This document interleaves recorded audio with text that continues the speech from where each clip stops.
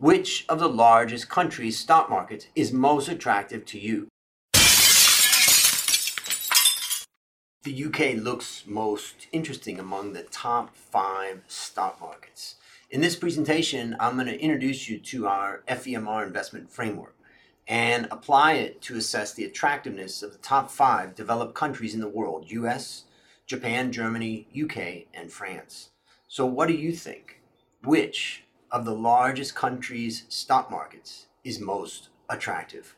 Welcome to the Become a Better Investor community. Let's get started. What is your investment framework? Our investment strategies for ETFs and stocks come from our FEMR framework. We backtest and optimize the strategy for the factors that have worked best in each market. We do all of our research in-house. We don't rely on other people's research, though we might, of course, get ideas from them, but we're going to test those ideas in our framework. The benefit of an investment framework is that it forces discipline. It's easy to be emotionally affected by market events, which can cause you to make rash and costly decisions. To avoid this, we stick with our framework. A robust framework means our strategy relies on data and structure rather than just a feeling or an opinion. So let me introduce you to the framework. First, it starts with management and earnings. Management is responsible for producing earnings of the company. And it's also next about investors. Investors set the price that a company trades at. There's 4 elements to our framework, FVMR. F stands for fundamentals. We're looking for strong profitability, which shows a company is managed well. And we prefer high or, of course, rising profitability. The V stands for valuation, and it shows how the market perceives the stock. We prefer good fundamentals at relatively cheap valuations. And momentum, we try to avoid value traps by looking for positive price and earnings momentum. And at times, remember that low momentum sometimes signals an out of favor opportunity. And risk, well, we prefer low business and price risk. Remember, not every stock is going to fly in your portfolio, so some just provide stable returns and strong dividends. Now, for this study, we looked at the top 5 developed countries ranked by GDP. The US has a GDP of about $23 trillion, Japan about $4.9 trillion. Germany is the 3rd country we're looking at. It has a GDP of about 4.2, UK about 3.2, and France about 2.9. Now, I'm going to show a lot of charts and graphs in here that are going to help you to visualize what I'm saying. You can download this chart deck for free by clicking on the Get the PDF link at myworstinvestmentever.com or by just clicking the description below. So let's start off with fundamentals. Let's start off looking at the EBITDA margin. And the EBITDA margin remains high in the US and the UK at above 20%. That's lowest in Japan at about 13%. Net margin is remarkably high at 12% in the US and UK and double the global long-term average. In fact, even low margin Japan at 7% is double its long-term net margin average of 3%. And Germany at 7% is also nearly double its long-term average of 4%. So profitability is pretty high. U.S. companies have a relatively high 19% return on equity above their 16% long-term average. Now, Japan has a low 9% return on equity, which is partially driven by the zero interest rate environment. And Germany is just slightly above its 11% long-term average. Now, let's look at the dividend payout ratio and understand how these companies in these countries are paying out.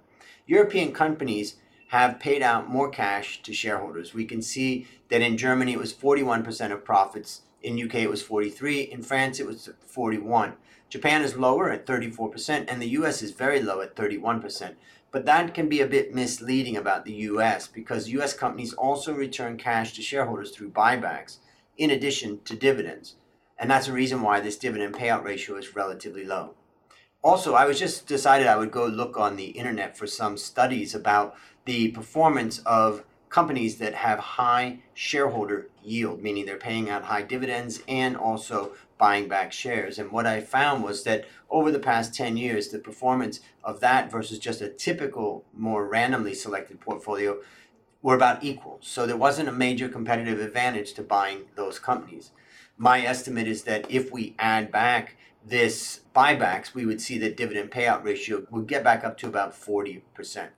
So what's the key points of this section? Well, the US is highly profitable on every measure. Profitability is relatively high in all countries relative to the past. It's a pretty surprising result when you consider how tough of an environment it's been and how we are potentially going into a recession or maybe not. Let's look at valuation.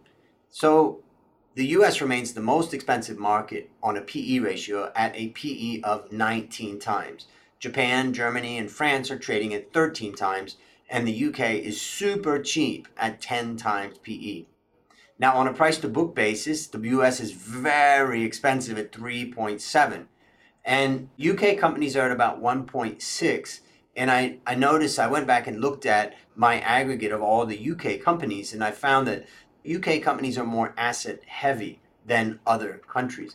But I also wanted to understand, why is it that US companies are trading at such a high price to book multiple? Is it because they're mainly tech companies? Well, the way that I decided to test that was to look at the net fixed assets of all companies in the US relative to total. And what did I find? It's about the same all around the world. And the result tells me that, well, it's not really tech that's having the impact. What could be having the impact is the revenue for assets per assets. So for every one in assets, US companies generate about 0.7 in revenue. That used to be one that they used to generate, so 1 for 1, but that came down for many years. Now Japan is about the same, but Germany is at 0.58, UK is at 0.57, and France is at 0.52. So basically what you could say is one of the reasons why the price to book is so high in the US is because they're generating more revenue per assets. Now, US companies are also most expensive when we look at price to cash flow, which is at about 13 times for the US versus 7 to 8 for the other countries, about 50% higher than the others, which, as say, are hovering around 7 to 8 on price to cash flow. Now, also, if we look at the dividend yield for the US, it's 1.6. Compared that to UK, which is at 4.2. This super low US dividend yield is due to expensive markets. The US is expensive, and when price gets pushed up, dividend yield comes down. And also the payouts coming from share buybacks. Now, the UK market now pays 4.2%. It's an incredibly high number. This shows that the UK market is cheap, and also that inflation expectations are high and they're being built into that dividend yield. Now let's look at one measure. Rather than look at PEG ratio, I'm going to look at ROE divided by price to book. You can think about it as, how much do I get in ROE for every 1 in price to book? The UK is super cheap and the US is 2 times as expensive as the UK. What does that mean? It means that the UK has about 1.6 times price to book for an ROE of 16 times. And that means that for every 1 in price to book that we're paying, we get 10 in ROE. So UK looks fantastic. So the key points in this section is the US is most expensive on every measure, and the UK looks to be super cheap. Let's look at momentum for a moment.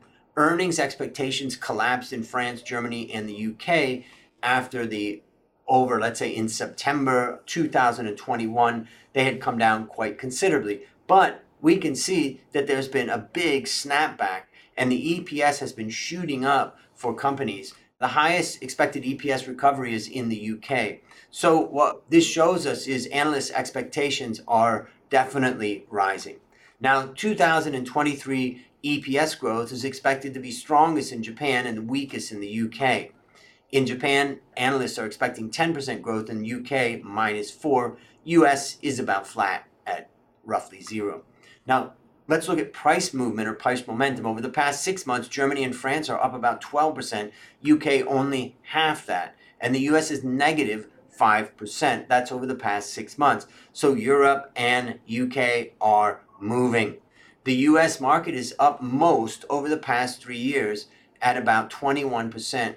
And Germany is about flat over the past 3 years. So that kind of tells you that Germany could look interesting relative to its long-term history.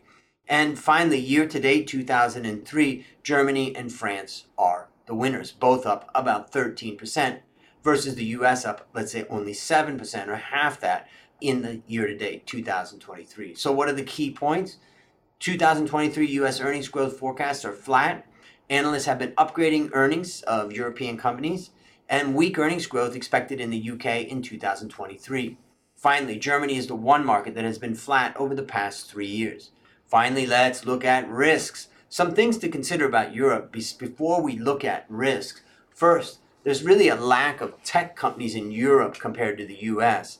So when value does well, European markets do well. And China reopening is positively impacting sentiment in Europe. And some speculate that the lower oil price or gas price and China opening may prevent a recession in Europe. Of course, the risk is that the ECB will hike rates more than the Fed. In other words, the Fed's done, but the ECB has to do more.